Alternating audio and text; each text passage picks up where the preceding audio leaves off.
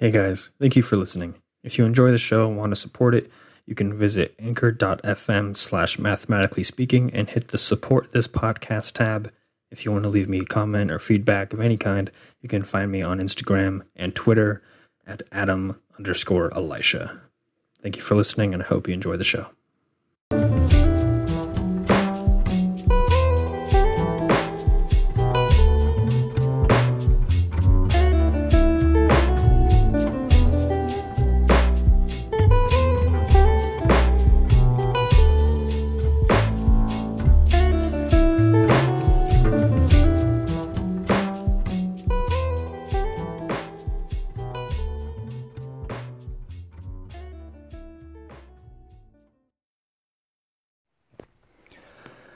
Hello, welcome back to Mathematically Speaking. I am your host, Adam Allred, and I'd like to apologize for that 2-month hiatus between episodes. I was finishing my fall semester, and things got a bit more intense than I had anticipated, but I am back now, and I am planning on recording as many episodes as I can in my 6 weeks off. And so just to give a little recap before we start today's episode, we were having a thought experiment on rebuilding the education system. If it was entirely thrown out and the question of do we bring math back into it, what each of these mathematical philosophies that we're looking at, what would they say about bringing it back in and the purpose of math education.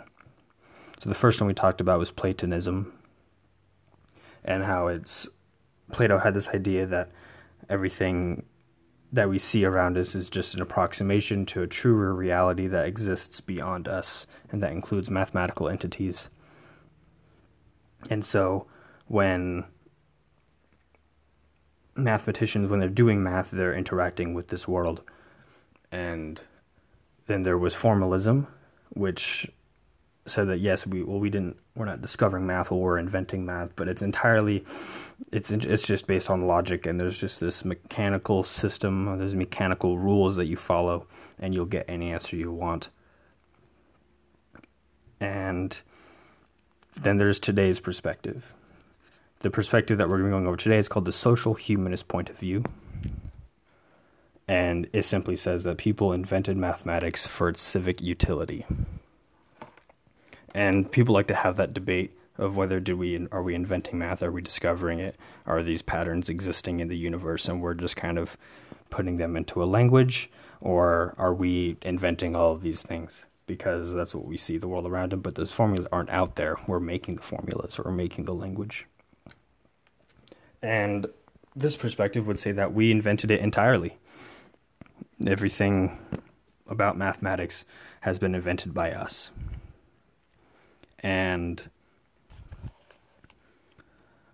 since it's invented by us and everything, that means everything around us affects mathematics. I believe I mentioned this a few episodes back, talking about Pascal and the invention of probability theory. The philosophy at the time, and the economics at the time, and the politics at the time, they all came into play in creating this in the mathematics of probability theory, or the mathematics that Pascal did. There was other people that did probability before him. So if we invented it, there had to be an original need, something to spark the necessity for the creation of what we now call mathematics. But at the time, it wasn't called math. It was just a thing. It was a tool. It was part of everyday life. It wasn't really a subject of study like it is now. And so I'm going to pose to you a question that was asked of me, and I had no idea about the answer. So why are there 360 degrees in a circle? And it seems like a very dumb question to ask, because the answer is just, well, yes, there are. But we invented circles, so we said that there are 360 degrees in them. Why that number? And it starts with the need to measure time to keep track of food, really, because if you don't have food, you don't have math. I'm not sure if you ever tried doing math homework while hungry. It's impossible. That's the same true for inventing the subject. And so when you're starting an agricultural society, you need a way to measure time, because you need to have a harvest season, you need to have a hunting season, you need to have a planting season. You have to be able to keep track of these parts of the year to have an not an accurate way, but an efficient way of making sure that you are able to constantly have food and then develop a society around that. So one of the first ways of measuring time was a sundial, and all you do is you stick a stick in the ground and you watch the shadow, and then you're able to make marks along until it reaches that initial point again. And so we could call them the first mathematicians, but they were probably farmers or hunters, or they were just people, really. And they stuck their stick in the ground and they made a marker of where the shadow is now, and they just watched it. And over a long period of time, they started noticing this pattern that there were 360 little tick marks until it reached the starting point again. But sometimes it would be 361, sometimes it'd be there was give or take 5 days, or 5 extra tick marks. And so the year, what we call the year, became 360 days plus 5. And that's because there was 360 tick marks in the sand and the dirt or whatever before it got back to the starting point. And this happened over a year. They made a tick mark every day and noticed where the sun started. So there was 360 plus 5 days. We call it 365, but it was 360 and then plus 5. That plus 5 was for celebration and for worshiping whatever gods that they had as like a thank you for whatever happened that year. But the year was 360 days long. And so there are 360. So we said that there are 360 days in a circle because of this reason. And it ended up being really useful because their counting system. So we'll review a little what a counting system is. We have a base 10 counting system. And we think that's a really obvious one because we have 10 fingers. And all that means is that you have 9 individual symbols. So we have 0 through 9, and then we start combining them to make other numbers. So we have a base 10 counting system. We have a ones place, tens place, hundred place, etc., etc. So a base 60 counting system would have 0 through 59 individual symbols, and then they would start combining to repeat. So that seems like it's a lot more annoying. But if you're trying to keep track of time for harvesting and for just keeping track of time throughout a year, knowing how long a half a year is really useful. Knowing how long a quarter or a third or a sixth or a tenth or a fifth of a year is very useful. Or a 12th of a year. And you can do that with a base 60 counting system because 60 divides really nicely in halves and quarters and thirds and sixths and tenths and fifths and twelfths. Whereas 10, the number 10 only divides nicely with 2 and 5 and 10. A third of 10 is a really relatively gross number compared to a quarter of 60. That's just 15. Again, that's really nice to handle, and there's no need for a decimal system. You can have whole numbers all day long. That's all you need. And so this counting system was invented just for its utility, just because it was easy to use. And the first place that we know of that had this base 10 counting system was the Mesopotamia area. It was Babylon. So we call the other Mesopotamians or Babylonians. It was a relatively expansive area, but Babylon was a city, but we Babylonians, Mesopotamians, we go back and forth between calling them that. But in the Americas, they didn't have a base 10 counting system. They had a base 20 counting system. And one of the oldest mathematical artifacts that we have is called the Ishango bone. Ishango bone. I'm probably saying that wrong. And it has a bunch of tick marks in it in groups of 20. And for a while, people didn't really understand what this was, and then they figured it out. the people in the Central Americas where this was found had a base 20 counting system because it followed the menstruation cycle of women. And so they would just make a tick mark every day, and then when the 20 was up, the cycle repeats itself. And so instead of in Mesopotamia, instead of food being the way that they counted their time, it was the women's menstruation cycle when they had their period. That was how they developed their counting system. That's how they developed their mathematics. But again, they had 360 days in a year. They didn't have it based off 20. They had 360 days in a year plus 5, and then they had their 18 months and their I forget how many weeks in a year they had. I don't think that matters right now. Anyways.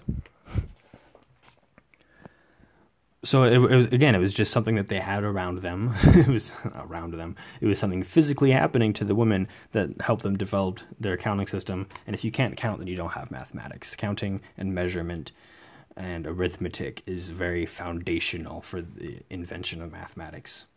We kind of take that all for granted. Very few people have a number sense or have a measurement of time sense innate in them, because we kind of all just... Technology has taken that need away from us, which isn't a bad thing. It's just a thing that happens. Math was used to invent that, to make it easier for us. But initially it started with just what's around me that happens regularly, what's something that's cyclical, that happens in a cycle,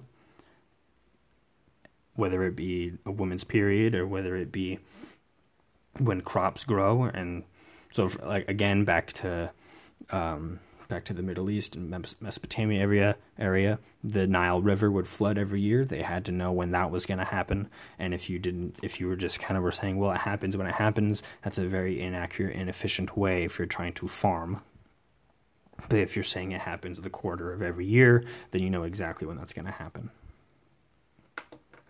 So, back to our thought experiment. If this perspective was used, what would that look like? What would that look like in a classroom? If mathematics is something that's invented for its civic utility, then people should learn things that help them. Because that's one of the biggest claims, or what's one of the biggest complaints from students, is that they don't see mathematics as useful. And people who are good at mathematics, you see, well, obviously this is useful. Well, yes, it is useful to us because we like it. So it's fun for us. We can do pre-calculus because it's just, who cares? It's fun. That's why it's useful. And we sell the soft skills of mathematics, the critical thinking, the spatial intuition, the number sense, but the content itself is not useful, and students are getting more and more fed up with that. So if this perspective was used in a classroom, instead of pre-calculus, maybe there'd be number theory. We'd be teaching about how computers do mathematics discretely and how everything is an integer. And there's no decimals aren't really a thing for computers. Everything's just really chalked up finely into integers. Run really, really, really fast. And so you wouldn't have to be stressing about pre-calculus and how to factor quadratic equations and everything, because that's not useful for the everyday person. Of course, this has to be kept in context of the person who's not going to go on and be an engineer and a doctor, because those people will learn that other math in their higher math classes. But if you're done taking math at where it now is Algebra 2, it's useless.